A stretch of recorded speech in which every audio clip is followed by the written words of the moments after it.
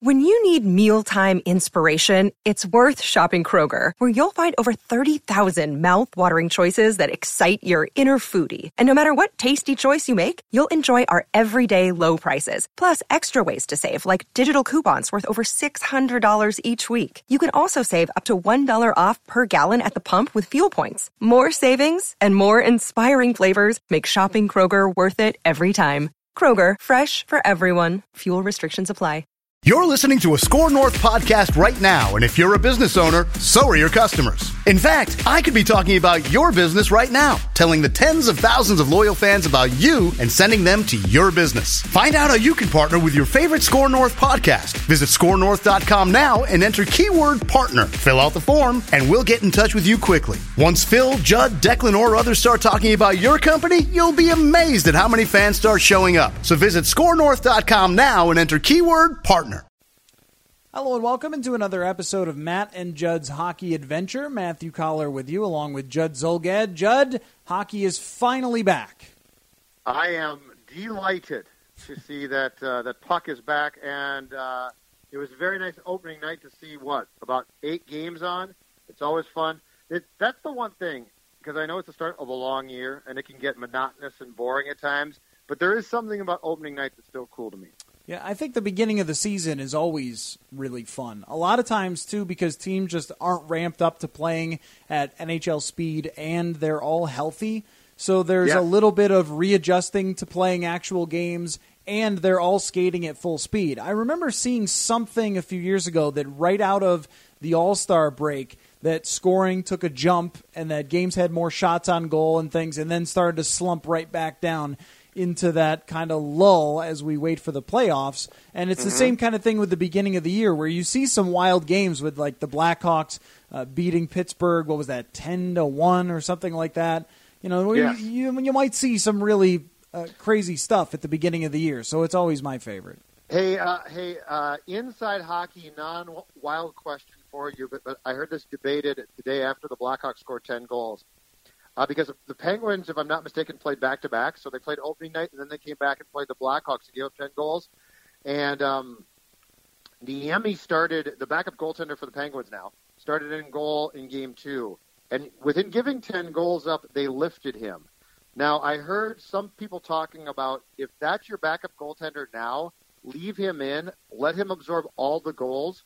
Because why force your top goaltender to come back or to play in a game like that? Do you agree with that?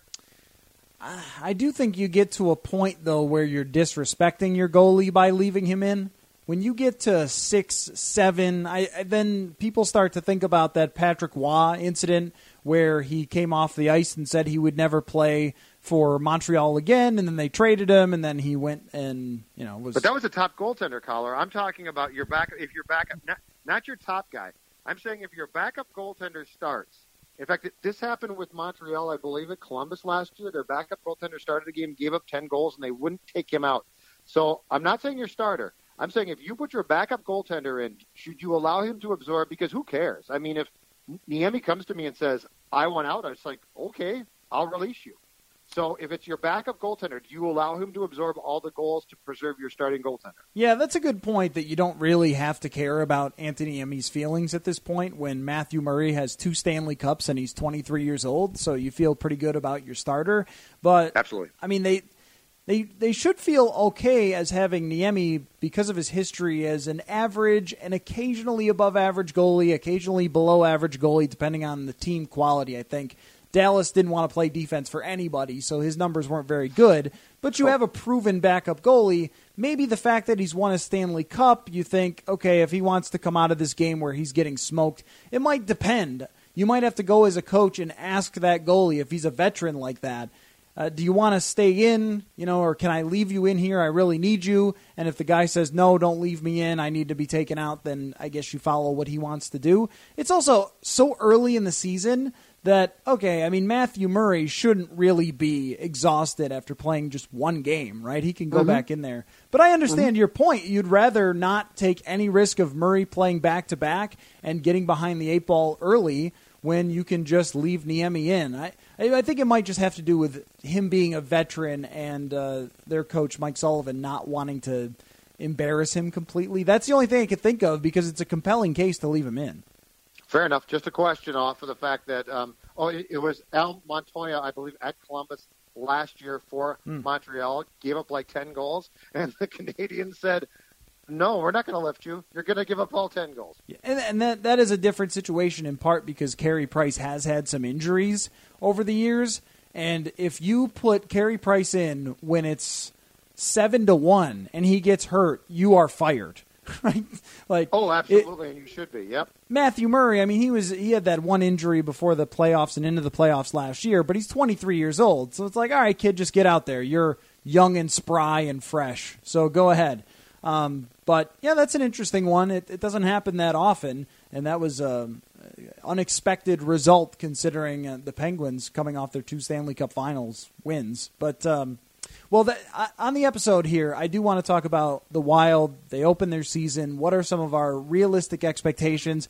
And then, Judd, I don't think that we are far enough into the season to alter what we think for the long-term outcome. So I want to get your predictions as well on how this season is going to end up. But let's start with the Wild. Now, last year, I think a lot of things went right for Bruce Boudreau in his first year. A lot of players outperformed expectations, and for the most part, it was a really healthy team. At this moment, it's not the most healthy team. Mikael Granlund's going to miss the game tonight. We're recording this before the matchup with Carolina. And most importantly, Zach Parise is not back yet, and I think it's unclear what his status is going to be going forward. Yeah, and the Parise thing to me is a huge concern. It's enormous. I can't state how much I think that this is a big deal because the Wild very coyly, Collar continues to try to kick the can down the road. At first, well, he's not ready for the preseason, but he'll be, he'll practice, and then he practices a little bit. And he's not going to play in a game in the preseason, but he's only going to miss, so much time, but he'll be back for the season. And then it's, well, he won't be back for the first 2 games, and now I saw a report today indicating that he basically won't be back until the home opener against Columbus a week from today as we record this, which I also doubt. This is a back problem and I'm not questioning Parise for 1 second, so let's make that very clear, okay? Because I think it's very important. There are times that guys get hurt and we raise an eyebrow, right? We're like, is he really hurt?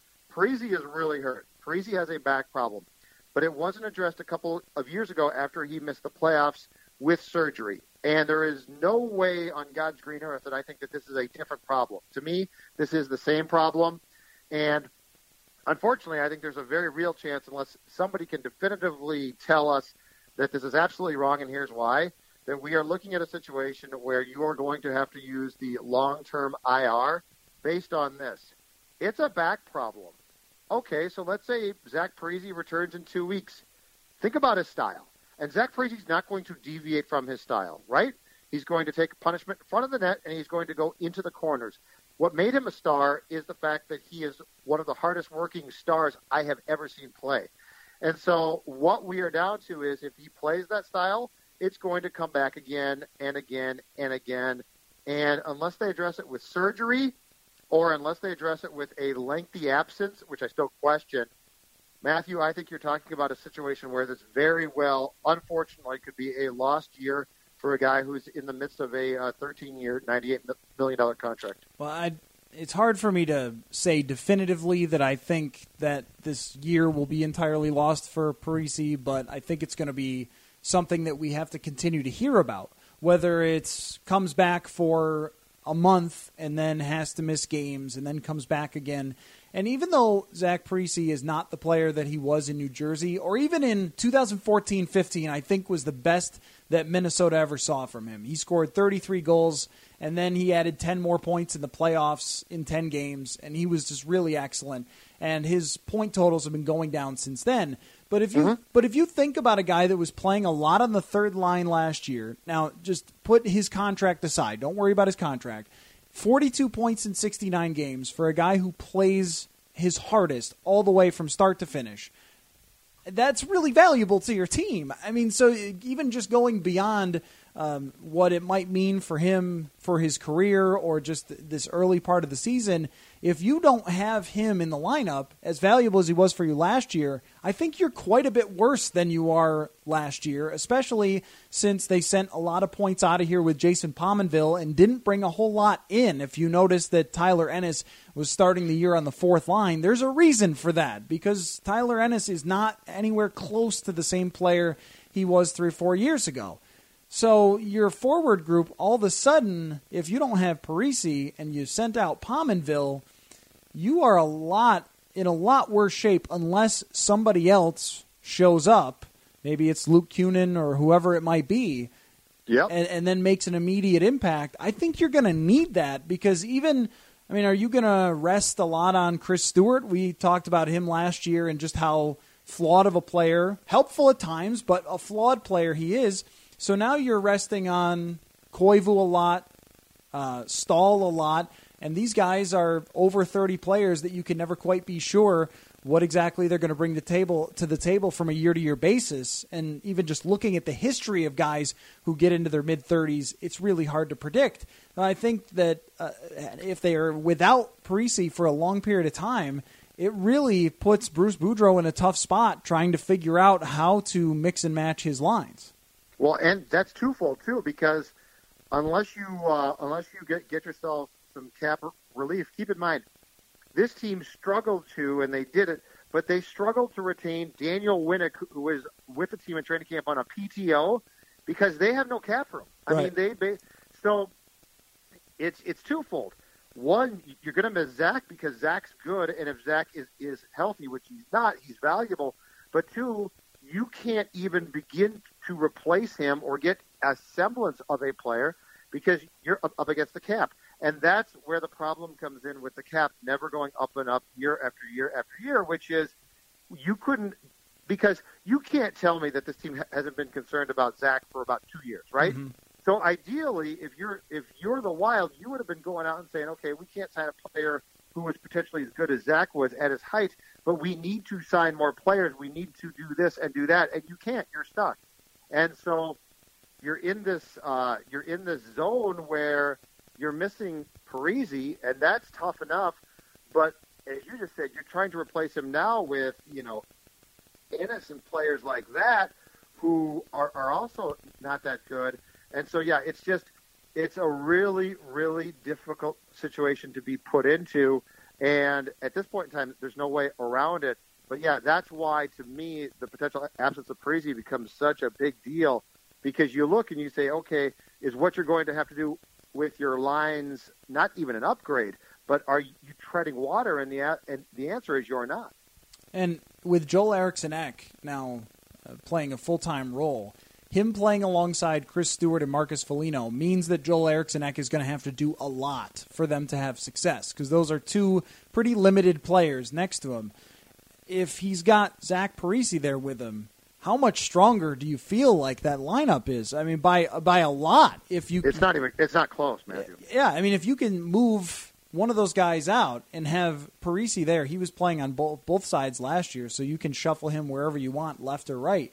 If you have him there, let's say him along with Foligno and then Eriksson-Ek, who I have really high expectations for, a guy that I think is a nice young two-way player that has some scoring talent, could put up 40 or 50 points this year and be really helpful. If you put him next to a veteran player who's going to score and grind for the puck and dominate puck possession at times through stretches, you feel like, wow, we've got three really strong lines. Now you feel like you got two and one good player is kind of where you're at. And then you have one and a half fourth lines is kind of where you feel right now, right? Yes.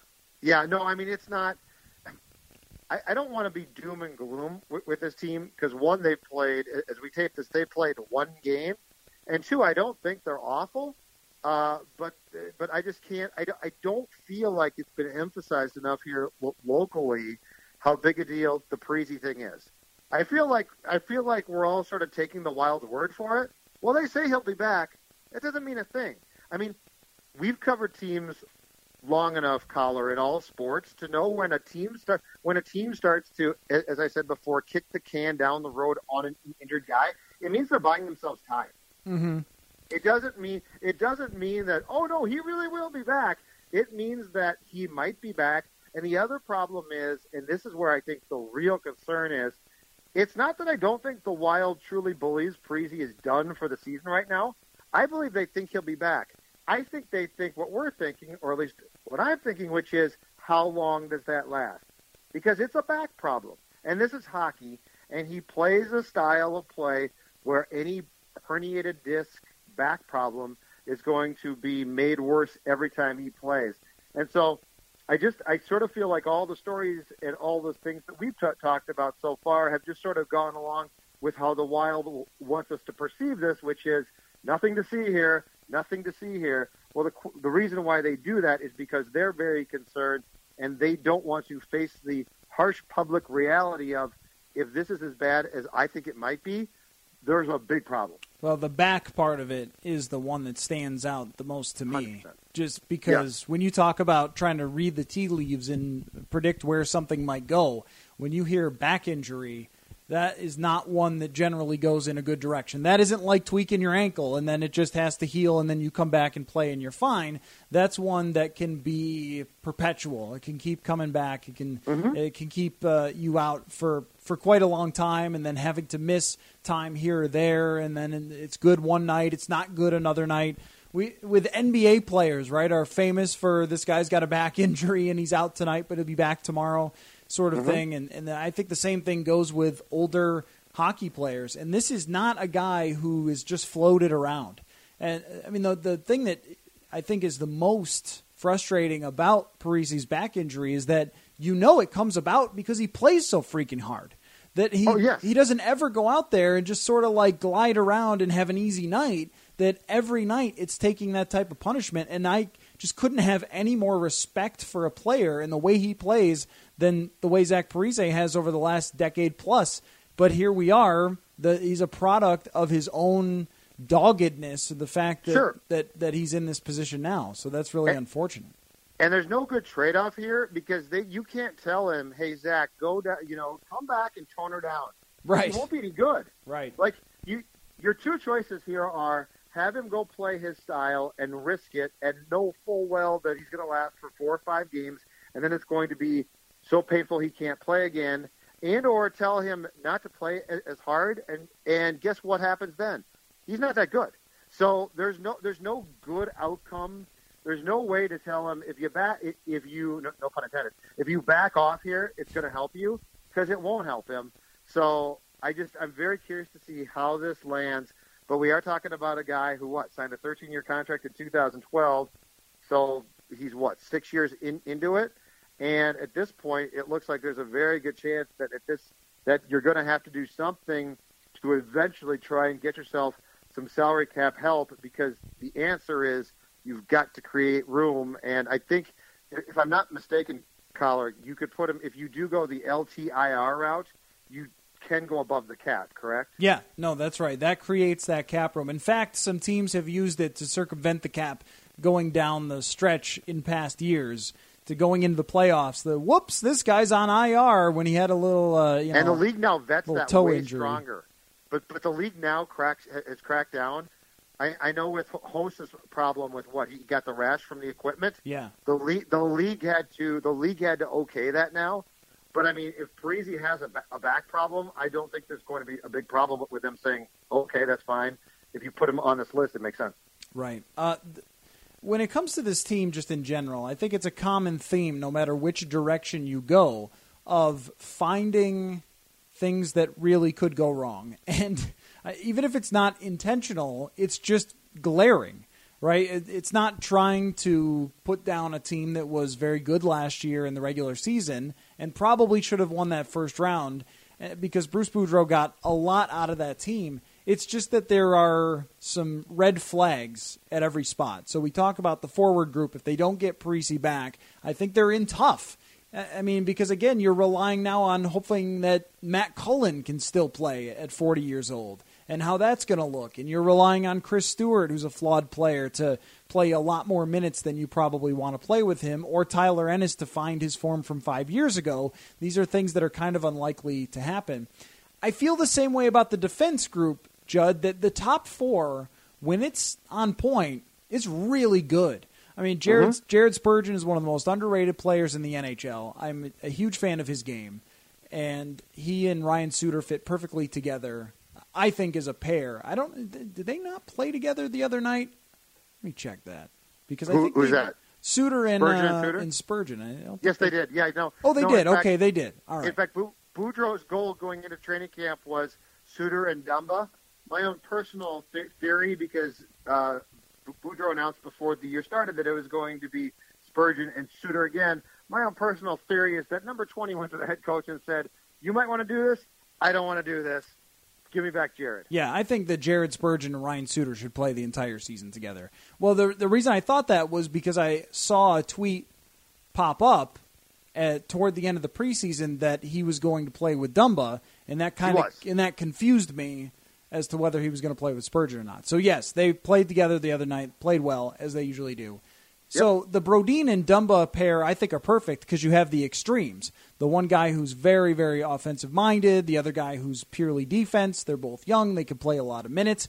But after that, Judd, I do not like the look of the 5, 6, and 7 of this team. I don't know what you have yet in Olofsson, but I know that Kyle Quincy is older than my grandpa, and Mike Riley, I know that he can't play defensively very well.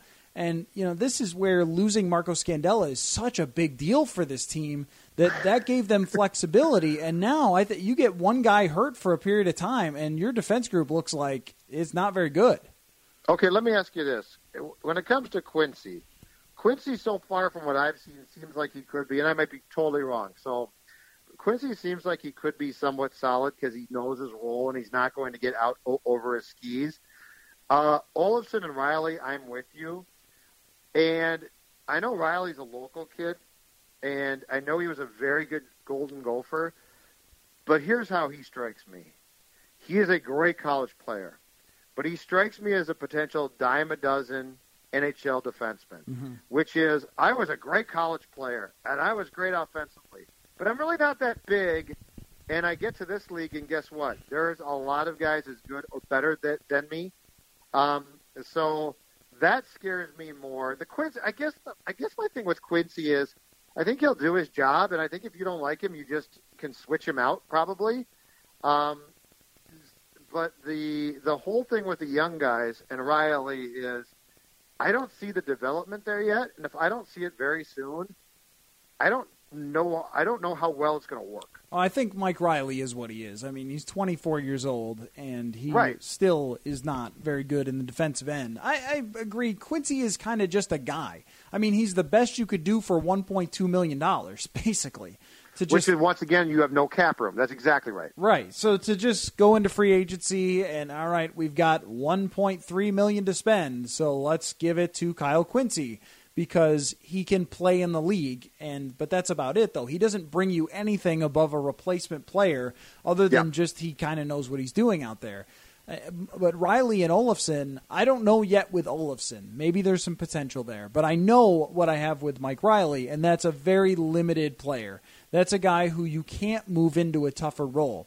So if someone gets hurt, you basically have to move Kyle Quincy into a tougher role or Olofsson. And I don't feel very good about either one. No, you're right. If somebody gets hurt, you're in trouble. Right. If any of your top four go down and now you've got to start to promote, you're in trouble. Because I'm with you on that. I think this is an excellent top four who can, I think, keep the forward group going even if Parise is out and even if there's any sort of lingering issue. Granlund's going to miss the game against Carolina. If there's any lingering issue there, or if you lose any of the veteran players, the top sixers, I think the top four defenders make this team still really competitive on a night-to-night basis. It's just that you don't feel the same way with the same level of security as last year. Like when they lost Brodin for a period of time, you felt like, okay, well, they're going to be all right because you can always move Scandella up into that spot. And how often do you see teams have their top four defensemen all play the entire season? So I think there's a reason to wonder about that. And the goaltending, I mean, I think as far as at least the regular season goes, Devin Dubnyk is fine. and has been probably one of the better regular season goalies in the NHL over the last few years. So you feel good about where you stand with goaltending. I mean, you always wonder if a goalie's going to go up and down because it can be somewhat random. Dubnyk needs to play less, though. He needs to play less, and what they did to him last March was a crime. Well, and mean, you can't have that happen again. And I think Boudreau, I'm going to draw a comparison for you. I think Boudreau and Zim, while I like Boudreau more because he's a character than Zimmer, I think they got some similarities. Mm-hmm. And I think one of those is, Darcy Kemper, you suck. You're not playing. Right. But it's 2017. That's not really an option when you're playing games like they did last March. Like that's the old, like what Zim's saying right now about Bradford, pain threshold thing. He might be right. And in 1975, guess what? I start Bradford on Monday night, and if he collapses on the field, I say, get him off the field. But this is 2017. And I think there's some similarities there. And you can't do, no matter what we think of Dubnyk, and I mean, he is a good goaltender who hasn't won a playoff series for you, and I understand that Jake Allen was great last year, so let's not even go down that path. But you can't ask Devin Dubnyk to do what you did to him last year, which is take an MVP and just say, you're playing almost all the time. Yeah. Yep. It's not fair. Well, that's the direction that I was going to go, because Alex Stalock, what do I have there? Just a guy, right? I mean, This is not a reliable backup goaltender that you feel like you can play 30 games and still be competitive in this division. So you feel like Devin Dubnyk is going to have to play 60 to 70 games in order to remain competitive. I mean, last year they were in the playoffs pretty soundly, not even officially, but they were ahead enough where you knew they were going to get in, and they still kept playing Dubnyk. But this year, so we can say, yeah, that was a mistake, but this year they might just have to, because I think that the Central Division is really tough, and the West has gotten better. I mean, even bad teams got a lot better. Arizona's the one that comes to mind right away. Arizona got a lot better over the offseason. They got Nicholas Jarmelson. They got Derek Stepan. Like, no longer can you just feel like you're going to walk over them. And even Vancouver got better. May I quickly applaud the Jets, though? Because I would like to thank the Jets personally right now with a pretty good nucleus, correct? Do you agree? I know where you're going. I know exactly where you're headed with this. I would like to thank the Winnipeg Jets in the Western Conference for giving Paul Maurice a contract extension. Because this buffoon should have been fired during last season. And if I'm not mistaken, they extended his contract. And I look at the Winnipeg Jets, and I look at a team, and I say, you know what? Your personnel is really good. But you gave him a contract extension. So if I'm the Wild, I send the Jets a thank you note, because I think the Jets went a long way towards eliminating themselves from the playoffs by doing that. Yeah, I agree. Well, let's talk about that. Let's talk about where we see the Wild fitting in, because we spent the first 20 minutes here kind of talking about where this could go wrong and breaking down the strength and weakness of this roster. So now, where do they fit relative to the rest of the Western Conference? I'll tell you what I think first, Judd, and then you can go ahead. I think that they are like a third or fourth place team in the Central, which in this division means they're a very good and competitive team and would give them a shot. And after that, I'm not really sure. I think that they can make the playoffs, but it's just, again, hard to see much more than that. And I feel like we've been saying that so long about the Minnesota Wild that as soon as people hear it, they go, yeah, I guess that's true, and it's kind of a conversation killer. But I think that's just the facts, man. I think that's kind of where this team stands, that good enough to give us some fun times, but I'm not sure about anything more than that. And there's also a scenario where I could see them being dead last. I mean, the Dallas Stars would have never said last year going into the season, oh, yeah, we'll be right at the bottom. But absolutely. No, you're right. But they were. Right. They were just ahead of Colorado, and that was it. And if a few things don't go the Wild way, then, yeah, I mean, there's enough talent here where they could end up at the bottom. Yeah, I mean, I think my inclination is that this is a playoff team, and I fully expect them to be. And I guess my question becomes this, just because they've made the playoffs now every year since the Parise and Suter signings in July 2012, I guess my thing is show me something. Show me, in fact, I don't even care what you are. I don't care if you finish first, second, or you're a wild card team. It doesn't matter. Nobody, nobody for the most part, including diehard hockey fans, can sit here and recite standings to me from the season, even last year.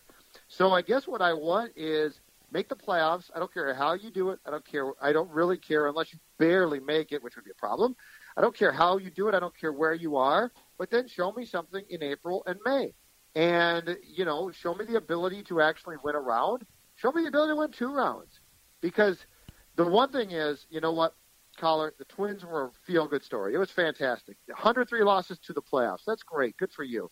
The Wolves have not made the playoffs in 13 years. They seem to have a really good nucleus, and when they make the playoffs, that first round, it'll be really cool to be back there and see it again for the first time in that long.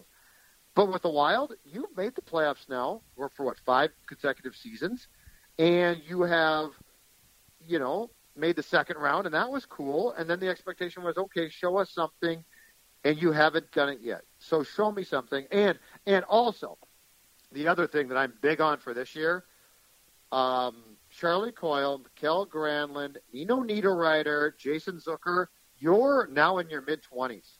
Mm-hmm. If you all don't pull your weight, you're no longer young. You're no longer cute. There's nothing novel about you. You guys, and don't give me this Koivu's the leader of this team, or I defer to Zach Parise, or I defer to Ryan Suter. You are now the nucleus, as far as I'm concerned, of this franchise and of this team. And it is now your job not to make the playoffs, but to win playoff games. And if you don't do it, especially after Nino and Granlund got contract extensions, then that's your problem, and shame on you. You now are at a point where you have to show us something, and if you don't show us something this year, if whoever runs this team says, we're going to start to blow this thing up with those players being dealt, I don't blame you one bit. I think what this season might require, because I agree with everything you said there, though where I would go is that core is what it is now at this point, and they're all good. I mean, Coyle really is inconsistent more than usual, because hockey players are inconsistent. They score in bunches just in general. Guy gets hot, scores 5 goals, doesn't score for a little while. Unless you're Sidney Crosby, that's how it kind of goes. And then you hope that there's somebody else on your team who gets hot that next week. But I think you have really good players there. I think you do have a really good nucleus. I like Niederreiter a lot, that he wins a lot of battles and is a great possession player and can score. And Granlund, I'm skeptical if he has the same season, but I still think he's a 60-point player. What I think this team needs in order to be better than just run-of-the-mill playoff team, they need somebody else to show up, a younger player, and make a big impact. And that might already be Eriksson Ek. We'll see. But if Eriksson Ek gives you 40 points, well, that's good. But that's just a guy. You might need. I think the guy you're talking about, and I think the guy you're talking about probably is more for the playoffs than he will be when he gets called up. He's in Iowa right now. I think it's Kunin. Yeah, I think he's your guy. He's a guy, and I mean, we can laugh all we want about this word, but we've seen it before. He's the guy that's got those weird intangibles, and he wins everywhere he goes. Mm-hmm. And I think he's one of these bleep-kicking guys that doesn't give a damn how old he is, or that your name is Mikko Koivu. And I think he's the exact guy that you're talking about. Yeah, and if it's in the playoffs, then it's in the playoffs. But I think in order to be a real contender, they have to have someone else show up on this roster and just trade. It's not going to happen with a trade. It's not, because there's so many guys that they can't move already, and then other guys that they don't want to move. Because if somehow at this point you end up trading Charlie Coyle or Mikael Granlund, then something went really wrong throughout this season, and you already moved out one of your top defensemen. So you're not going to trade for somebody at the deadline either, because you've got no cap room. It's going to have to be a young player who comes in, and whether it's the playoffs, midseason, wherever it might be, and makes a significant impact in order for you to take that next step, because I don't think you're right there. But before we wrap it up, Judd, I would like you to tell me who your top 3 teams in each conference are for this season. Top 3. So the 3 teams that you would in each conference that you would put your money on. To go to, they're your favorites for the Stanley Cup Final. All right. To do the best job possible, I'm going to get out my newspaper right now, young man. What's that? I'm going to put on my reading glasses. Is that on the internet? I'm going to put on my reading glasses. Reading glasses. You sound old. And, I'm 47 years old, so I am old. I can't see. Let's see. I'm trying to look at the standings right now without my glasses. I can't read them. Oh, look. My glasses are on, and now I can read them. Amazing. Well, it's interesting, first of all, because to the point you just brought up, we have Louis on our show on Thursdays, and Nanny actually told us, because I asked him, who do you expect to fall off the table? Because there's always one or two teams, right? Yep. And he said his fall off the table team in the Western Conference is actually the Blackhawks, which I found to be very interesting. Possible. Big Hjalmarsson fan. He loved. Me too. He loved Hjalmarsson, and he's gone now. They really lack depth. They're really Coyotes, short on right? depth. Didn't they trade him to the Coyotes? Yep, they did. Yep. Okay. In the Western Conference, Matthew Collar, my top three teams are, I'm going to go with the predictable, but I just love this kid too much not to. The Edmonton Oilers. Mm-hmm. I think they're going to be fantastic. I mean, McDavid brings so much to the table. I'm actually going to go with a very strong rebound year for the Dallas Stars. Okay. All right. I agree with you. Hitchcock's the type of guy that goes back, or Hitchcock's the type of guy that gets in and has a great first year. And in 3 years, his players will hate his guts. But I think they're good. And then, you know what? I'm going to go with number 3 on my list. It's a little bit difficult because I always like the Ducks because the Ducks are always sneaky. But I'm going to go with the Nashville Predators based off of what we saw last year. I'm going to go with Nashville as my 3 team. Well, I share. Yes, I'll give you my West. I share two of those teams with you. That I have Edmonton also, and the way McDavid debuted was a nice little hat trick to start the year. So it wouldn't be surprising if he scores 120 points. They're a stronger team this year than they were last year. They should be the favorites to win the Cup in the West because of him. I also have Dallas, but I have a sneaky one, and maybe I'm completely nuts for thinking this. Well, you have been before, so go ahead. My sneaky team in the West is Calgary because they have the best top 4 other than Nashville, I think, in the NHL. Their goaltending is scary, but they've got young players that they've drafted really high, and Johnny Gaudreau is a star, and they've built this forward group of really high-end offensive players. Dougie Hamilton is a star. Mark Giordano is a star. Hamilton. Yeah, you're right. Trading Dougie Hamilton just is still mind-boggling. Oh, so don't start with Boston. No, they trade everyone. So I'm gonna put Calgary in that list, and that could be super wrong because of goaltending. Because Mike Smith, I don't really trust him, and we'll see. I just think that team has kind of the look of one of the teams that comes out of nowhere and surprises people. And so I'll go with that one. Now, how about your? You want me to give you my East teams? And, yes. You go first on these. All right. I will give you the Toronto Maple Leafs. Yep. The Tampa Bay Lightning. And the Pittsburgh Penguins. Ooh, I like it. Okay, I have the Lightning bouncing back. Okay, I'm going to go. I'm going to go Pittsburgh, and I will agree with you. And by the way, I can't emphasize my love for the Leafs enough. Last Stanley Cup, 1967, they are the Cubs.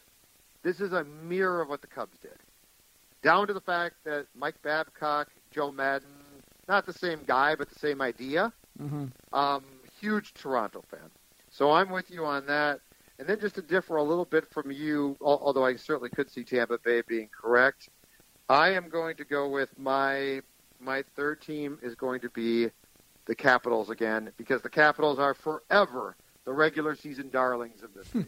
I would also like to say that I love Columbus's team, that I'm extremely high on Columbus's team. They have an incredible couple of defensemen with Werenski and Seth Jones, and their forward group was stacked up by trading for Panarin. They have tons of skill. I still think John Tortorella is a good coach, and they have the guy who won the Vezina Trophy last year, so I am high on Columbus. I didn't put them on my list, but they would be my next team, and I'm not quite as high on the Caps because they lost 2 of their best forwards from last year and didn't really replace them because they can't because of the salary cap. So do you know what I love about Torts? My favorite thing about Torts is because I've seen, in this league, I mean, my whole life there's always been coaches who come in and get immediate results or a few years of results, and then eventually the players sour on them and they get fired. Torts has the ability to alienate his players by February 1. Yeah. It's hard to do that. Yeah. But he has the ability, like Ken Hitchcock to me, Mike Keenan also. But like Hitchcock now, he's a guy that can bounce around, and eventually people just get tired of him as players do, and then they just sort of stop playing for him and he gets fired. Torts has the ability to be a pariah in his own room by February 1. Yeah, and even last year where he was supposed to be a newer, softer Torts, he still had the team have to get together for a team meeting to tell him to calm down and stop yelling at them so much. So, although nothing will right match the story I read a couple years ago where Kings players were so mad at Sutter that they locked him out. Oh, yes. They put the chair against the door and then wouldn't let him into their own locker room after a loss. Man. NHL coaches, nobody gets fired more often anywhere close to NHL coaches. And the other sports are a meat market, but coaches in the NHL, you get a year and a half and sometimes just a year and you get fired if it doesn't work out. So I love this league. It's a mess, as always. All right, Dud. Well, thank you for your time. We'll get together and talk hockey again soon.